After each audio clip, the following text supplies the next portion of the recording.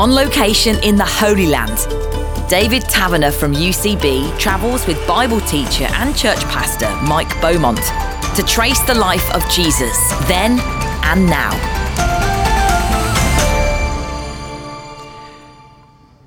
Last time, Mike, we were in Nazareth itself. We were exploring Jesus' childhood and what that meant to be part of that family. But as he grew up, he had a trade, and I guess that's why we've come to this place, outside of Nazareth. How far away from Nazareth are we? We're about 5 miles, 4 or 5 miles, something like that, if you are going to walk it. And we've come to a place, David, that's actually not even mentioned in the New Testament, yet one that we know would have been really significant, and that almost certainly Jesus and his father Joseph would have worked here. So Nazareth is in the distance. We seem to be on something of a hilltop because the view all around, 360 degrees, is quite phenomenal. So where are we? Yeah, absolutely. We've come to a place that in New Testament times was called Sepphoris. Today it's called Sipuri. And it was a place that became very significant because of, well, really 4 things. There was a good supply of water here. Actually, there's a great reservoir and an aqueduct eventually that would bring water into the city. There was water. The main roads went nearby, and so you could both use that for trade, but also keep your eye on what's happening. It was great for defence because, as you said, we're perched up on a hill at the moment. And as you look around, you see green, green, green, all sorts of things growing. I mean, even the cactus around here are fruitful and are edible. And so this was a really great place to be located. But it didn't really start to get developed until the Greek period in the 4th century and began to grow from then onwards. But in contrast to Nazareth, where Jesus was growing up, I mean, how did Sepphoris, as it is known, compare? Remember, one of the things we said about Nazareth was it was a real backwater. A little village, a couple of 100 people, a nowhere place with nowhere people as far as most were concerned. This was definitely the buzzing regional capital where all the stuff happened, where all the right people lived and did the right things and so on. And it became the capital after the death of Herod the Great, really. Herod himself made it a sort of administrative capital of the area of Galilee. After his death in 4 BC, his son took over. It was taken over by Jewish rebels, but eventually they were conquered by the Roman general called Varus.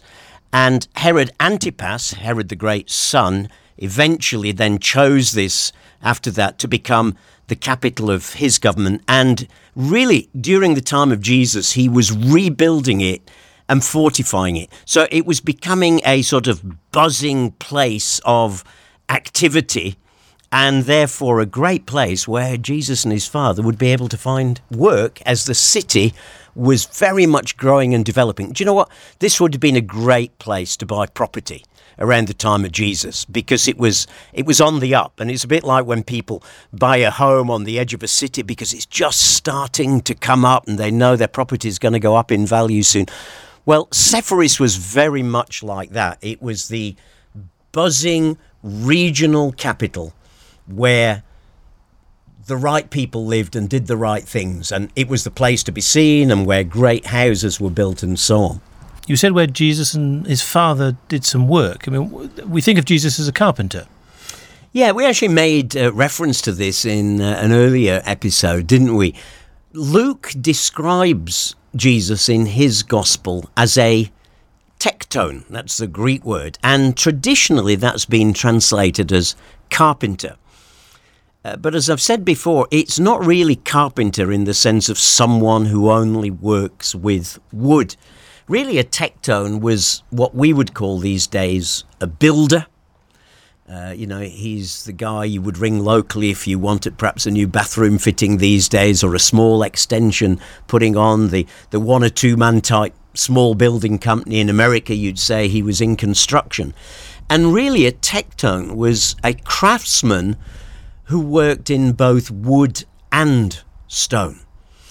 So Jesus would have been trained by his father in that trade as he grew up to not only handle wood, but also to carve stone, to cut stone. And that's why scholars are pretty sure they would have worked in this place, because it was a developing city and there was just loads of work. And it was, about an hour's walk from where they lived.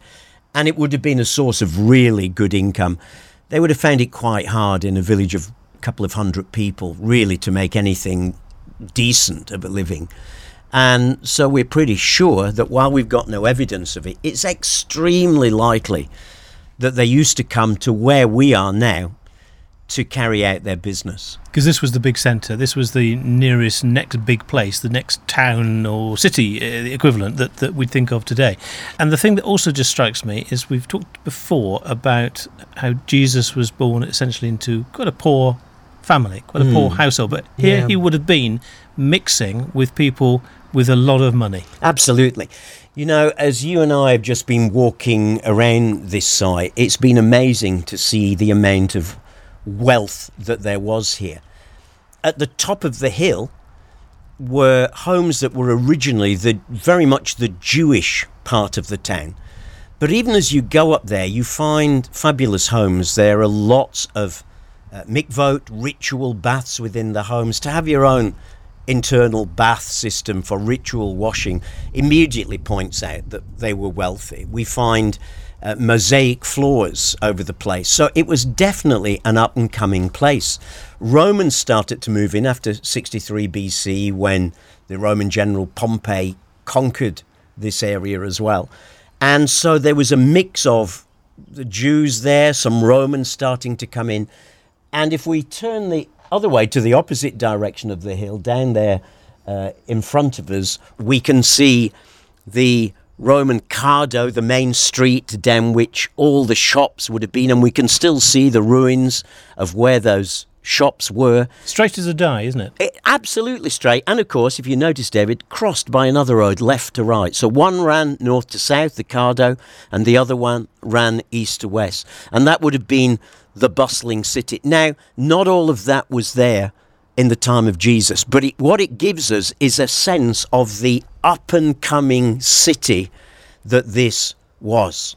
Jesus talked quite a bit about money, didn't he, as he grew up? So he had a grasp of money and wealth as well as poverty. Yes, he certainly understood it, and he didn't despise it, but nor did it attract and control him. So, you know, he could come to a place like this. As you said, he and his family were pretty poor, and yet they worked here among the rich. And he could handle that. You know, some of us can't. We just get very jealous, don't we, and envious of why did they get that pay rise? Why have they got a new car? They've just moved into a new house. And there's something in human nature that can get very jealous when we see people who are doing better than us. And yet the funny thing is, Jesus probably came here, you know, day after day after day as he was growing up, working here alongside his dad, working for wealthy people, you know, putting in things that they could not have afforded themselves, perhaps. And yeah, that was okay. That was just part of his job, part of his trade, and it didn't detract him from the purpose for which God had sent him. And because he sort of understood building, as you said, it wasn't just carpentry, did he weave that into his teaching? Oh, yes. You see, the more we understand about Jesus's background, the more we can see where he got a lot of his illustrations from. Perhaps one of the clearest examples is at the end of the Sermon on the Mount in Matthew 5, 6 and 7. And there's a well-known parable that really anyone with any insight into the building trade would have understood. I'll just read it to you. In Matthew 7, verse 24, Jesus says, "Therefore, everyone who hears these words of mine and puts them into practice is like a wise man who built his house on the rock." So Jesus understood the importance of building on foundations and not just sticking it on top of the surface soil. And there's plenty of rock around here. You know, we're surrounded by solid rock. Yeah, I mean, just look all around us. There's rock, isn't there, just lying all over the place. And the soil in this part of the world is, I mean, there's good growing soil, but also it can often be very shallow. So you really did need to dig deep into a rock, which is what he calls for here. Goes on, of course, in that well-known parable to say that the rain came down, the streams rose, the winds blew and beat against that house, yet it didn't fall because it had its foundation on the rock. But everyone who hears these words of mine and doesn't put them into practice is like a foolish man who built his house on sand. The rain came down, the streams rose, the winds blew and beat against that house, and it fell with a great crash. And when Jesus had finished saying these things, they were all amazed. So there's a little insight into the very fact that he almost certainly knew a bit about the building trade, and we find it coming out in parables like that. And there's humour there. I mean, he's exaggerating to make a point. Absolutely, and in fact, he will do this many times. I mean, some of Jesus's parables, the trouble is we've made them so religious, haven't we? And they're read in religious voices in church services very often. But, you know, the parables of how stupid to build a house on a sand where the river's going to come up without a foundation. How silly to walk around, here's the carpenter bit coming out in the sense of the woodworker, how silly to walk around with a plank sticking out of your eye. You walk into a plank, and you're walking around with this plank, and then you come over to someone and say, "Excuse me, David, I think there's a little speck of wood in your eye." I was thinking there of the Pharisees who were nitpicking for others and yet walked around with obvious faults in their own life. So again and again we see these images coming from his trade, from his background. And yes, some of them at times really very funny and would have had his listeners splitting their sides, I'm sure. And I guess if the people of his day knew that he wasn't just a carpenter, but that he was like a local builder, or had been, would there have been some sort of respect as he shared that story? Well, he certainly knew what he was talking about, didn't he? I suppose it's like when preachers today give stories from their own life, or what they used to do in life or something like that. People think, oh yeah, he knows what he's talking about, rather than which book has he read this week. And I'm sure they thought that the same with Jesus. The job that he had, I mean, we don't know very much about it, obviously, and we are working on the basis that he learnt his trade from his father. That's what the Bible tells us. Yeah. And Joseph himself disappears off the scene in terms of the Bible references, doesn't he? Yeah. So we don't know, I guess, how long Jesus carried on being this local builder.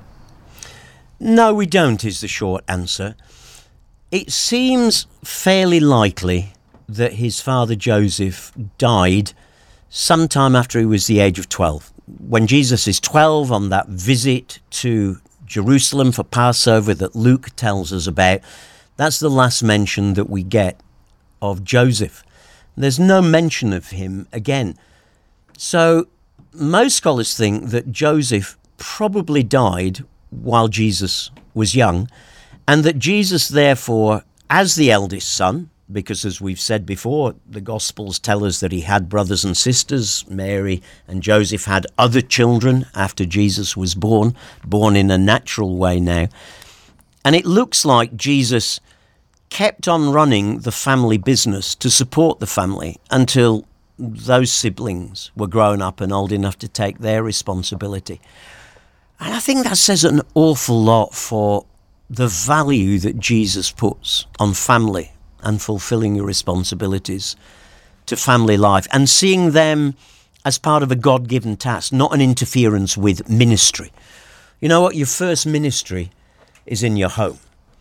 It's to your parents, it's to your children, it's to your husband, it's to your wife, it's to your family. And if we can't be good ministers and demonstrate what God's love means and what it looks like in our home, then frankly, we've got no right to be trying to tell people how to live their lives beyond that.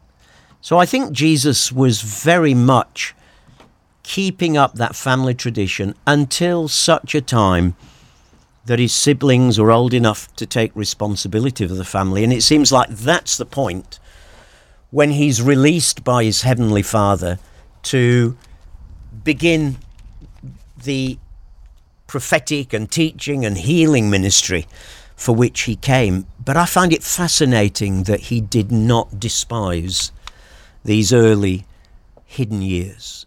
They were as much a part of his service to God as when he started going around teaching. And I think it's really important. We're thinking of Jesus then and now. It's really important for us to remember, that the blessing of Jesus is not just on our ministry when we are preaching or teaching the Sunday school or leading the youth work or evangelizing, but it can be on the ordinary things of life, like our work and how we're bringing up our family. And as you said, because he would have supported his mother and his brothers and sisters, certainly for a period after Joseph had died, whenever that was, he quite likely could have been backwards and forwards from Nazareth, 4 miles away from here to Sepphoris, continuing in that trade and kind of maybe proving that hard work doesn't do you any harm. Yes, absolutely. It would have taken, a good hour or so to walk from there to here twice a day. No Uber that he could call. No donkey that he could borrow. He used to walk everywhere. So he is showing us the godly value of hard work, something that Paul picks up in one of his letters. In Thessalonians, there were some of the Christians in Thessaloniki who had given up work for the apparently good spiritual reason that they were really convinced that Jesus was coming back very soon, and that therefore all they ought to do was to give themselves to prayer and evangelism, which sounds so godly and spiritual, doesn't it? But Paul actually tackles the issue, and he ends up challenging them to get back to their work, and even says, if anyone won't work, let him not eat. Now, that is not a comment about those who are poor and who can't work, and it doesn't absolve us from responsibility of care for those who are in straitened circumstances. In context, it's a challenge to those who could well work and who refuse to, and who are giving spiritual reasons. It still happens today.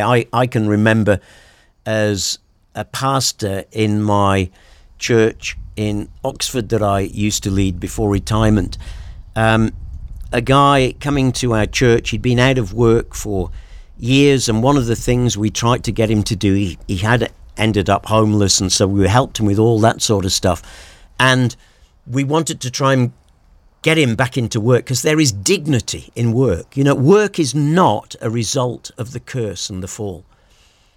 God gave work to Adam as his gift in the garden. God made a beautiful garden and then said to Adam, now work it and till it. So work is not a dirty word. It's not unspiritual.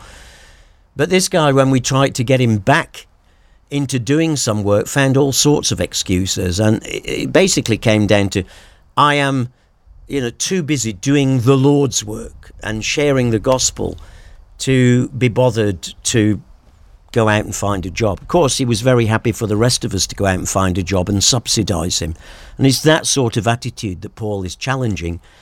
And that sort of attitude, I think, that Jesus is belying here by these years of slogging away. And let's face it, building and woodwork, it can be hard work at times. You're lifting heavy planks, you're lifting heavy stones.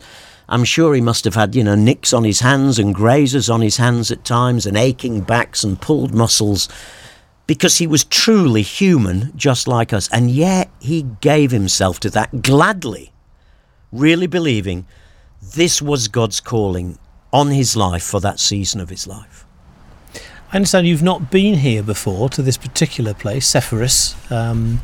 What has most impressed you? I mean, some people would come and think, well, it's just a pile of ruins. But what does it speak to you about? Yeah, this is my first visit here. You're right, David. I've been to Israel many times now, but I've managed to miss this out always. And so it's been great to come today. I think what stands out to me is the extent of the site. I mean, as we sit looking here, both to right and to left, to our right is that hill, that mound, the tell that was the original part of the city. To our left, spreading out where that Roman city spread. And as I've said, it was developing at the time of Jesus, so not all of that Roman stuff was here then. It was starting to develop. And I think, wow, this was a hipster place to be. This was a cool place to be. All the right people were seen here. Interesting, the right people from the Jewish community were seen here, because it became quite a centre for Jewish rabbis. Eventually, the Jewish Sanhedrin, that body of 70 scholars that ruled Israel, would have a base here. And it would be here in Sepphoris that eventually what's called the Mishnah, some of the commentary and explanation of the Jewish law in the Old Testament, would be written up here by a leading rabbi. So, you know, you've got the sort of the cool Jewish community, but you've also got the cool Roman community as well. And mixture here. It was clearly a hipster, cool place to be. And yet Jesus happy to come and serve here in it, but not be attracted by it. Interestingly, I mentioned right at the beginning that there's no mention of this place in the Gospels.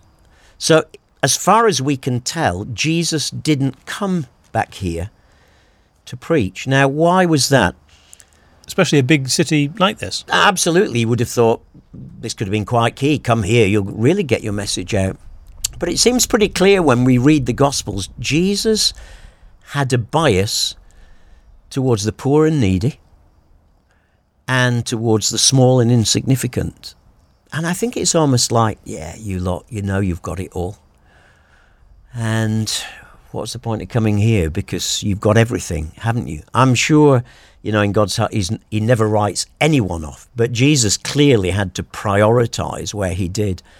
And I suspect as we look at these ruins and as we think about the size and extent of this place, how it was growing, how hipster and how cool and how developing it was for both Jew and Roman, it was like Jesus was thinking, you've got it all, you don't need anything else, do you? I suppose, if I can be really cheeky, a bit like perhaps sometimes, you know, in some of our churches, we know we aren't going to get a lot of fruit in certain parts of town because they've got high gates and long drives and big trees and they've got everything and we're going to get turned away. But it's often in the poorer parts of our town. Those who know they've nothing, blessed are those who are poor in spirit, for they will inherit the kingdom of God, Jesus said. And I think these folk here knew, or at least thought they knew, that they were very rich and needed nothing. Where we are geographically, you know, with this amazing view, panoramic view all the way around, I'm just thinking of that phrase of Jesus, or the story told, a city on a hill. Yeah, he was probably thinking of actually one of the cities on the other side of the Sea of Galilee at that point. But nonetheless, you know, I think this is great. A lot of this area is built up now, the overspill from Nazareth. But in the time of Jesus, yeah, there would have been lots of little communities all around here, probably small villages more than anything. And any that was on top of a hill would have absolutely been able to be seen. And Jesus says, that's what I want you to be like, not hidden away, but clear and able to be seen in the world in which I've put you. It's an interesting contrast, the way Jesus spoke, the way Jesus taught, between parables that were somewhat mysterious and the other times speaking it really straight. It is, isn't it? And I think very often it depended who he was talking to and the purpose for which he was talking. In Matthew 13, when he's teaching some of his parables, his disciples come and say, Lord, why do you speak to them in parables? And Jesus said, so that they don't understand, which is the very opposite of what we often think parables are. But other times, plain as the nose on your face, really easy to understand. So is this place going to become a regular for you in the future? I mean, for archaeologists, it must be a dream. Absolutely. It's a dream for me as well, with my background of loving Bible research and so on. This is a great place to come, and it will definitely go on the short list of places to come in the future, because I think what it does coming here is it enables us to stop and think about a number of things.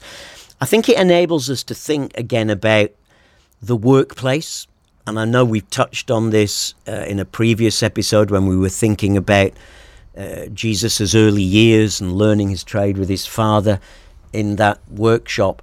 But coming here helps us to think about, you know, Jesus must have come here so many times, and work is a thing of dignity. Now, let's face it, all of us have those times when we think, oh, no, I've got to go into work again. You know, even you and me.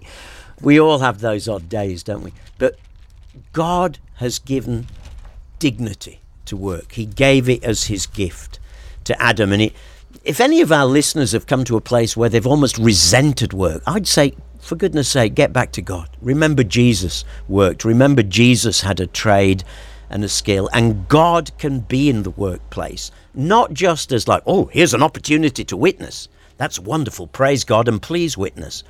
But as an opportunity to do something with your hands, whatever it might be, that God has given you to do. Whatever your skill, God is a God of creativity. I often think back to the story of the construction of the tabernacle in the Old Testament, and Bezalel and Aholiab. God says, I have filled them with my spirit to be skilled in design for all sorts of craftsmanship. What? Filled with the Holy Spirit to design embroidery and work in gold? Absolutely. And that's still possible today. So coming here for me today and hopefully in future, I think is just an opportunity to think of the dignity of work, the creativity that work allows us to be. I know not all of our listeners will have jobs they see as creative. Sometimes work can feel very mundane, particularly if you're on a line in a factory doing the same thing. But every action you do, you can infuse that with a blessing from God. So there is the opportunity to work hard, to be creative. And I think coming here is just a lovely opportunity to do that. I think the other thing, David, I would say in coming here as well is this city is a place of mixture. And we'll think about that in a future episode when we go and visit Beit Shan. But perhaps just to give a little foretaste here, they tried to mix Jewish culture and Roman culture. And it's interesting that in some of the homes, there's a beautiful synagogue here that dates from just after the time of Jesus. But as you and I walked round it just now, its floor has the most beautiful mosaics. But right in the centre of this synagogue is a zodiac sign. What on earth is a zodiac sign doing in a synagogue? Well, it's because God's people started to like the world a bit too much, in the sense of the wrong things of the world, and started to bring in their designs and wanted to impress people in the world. Look at what we've got. So for me, this is a great place for thinking about work, creativity, the dignity of work, but also a challenge to say, just be careful that, the world that, let's face it, can be a very attractive place at times with its values and what it offers, doesn't end up stealing our hearts away from wholeheartedness to the living God. Now, I know you said the Cardo, as it's known, this Roman road that we can see just down below us, a straight stretch of pavement with sort of ruined pillars either side that would have been representing where the sort of equivalent of shops would have been. Absolutely, yeah. In other words, that would have been the high street, I suppose. Yeah, absolutely. Yeah. That would have been the high street. Now, that particular road wasn't there in the time of Jesus, but it was starting to develop. So all of this was starting to come. And it's just prompted me to think of the relevance of Jesus in the high street. Yeah, absolutely. And this whole thing we've talked about Jesus, giving those first years of his life to being a workman. In effect, his workshop was on the high street. He was there engaged. And obviously by high street, we don't necessarily literally mean the high street in our town, many of which are getting abandoned, aren't they? But it's what it symbolises. It's Christians being right there in the centre of community, in the centre of society, refusing to be pushed to the edge. More and more these days, the culture in which we live in the West is wanting to marginalise Christians, push them to the edge, saying keep your religion private, keep it out. You can believe what you like, but keep it private. And the values that have undergirded our Western society for so long are being pushed to the edge. And it's time for us as Christians to prayerfully seek strategy from God for how we can come right back into the centre of the marketplace, right back into the centre of the Cardo, right back into the centre of this community here, and sort of put a stake in the ground for God and for his kingdom. And you know what? If we will seek him for wise ways of doing that, then I'm sure he will give it to us. Well, do pray for us. Lord Jesus, in this place where you worked hard and laboured, carried heavy beams and lifted heavy stones. We thank you for the way that shows us you bless work and the workplace. It is not outside of your purposes and the kingdom of God. Help us to redeem our work and our workplace. And help us to be ready as we seek you, and with wisdom, to be ready to take your message of the kingdom into not just the workplace, but the high street, our communities, because we know, Lord, that you have the words of eternal life. You have what everyone is looking for. And we want to be your servants who give ourselves to that. So help us, please. In your name we pray. Amen. Amen.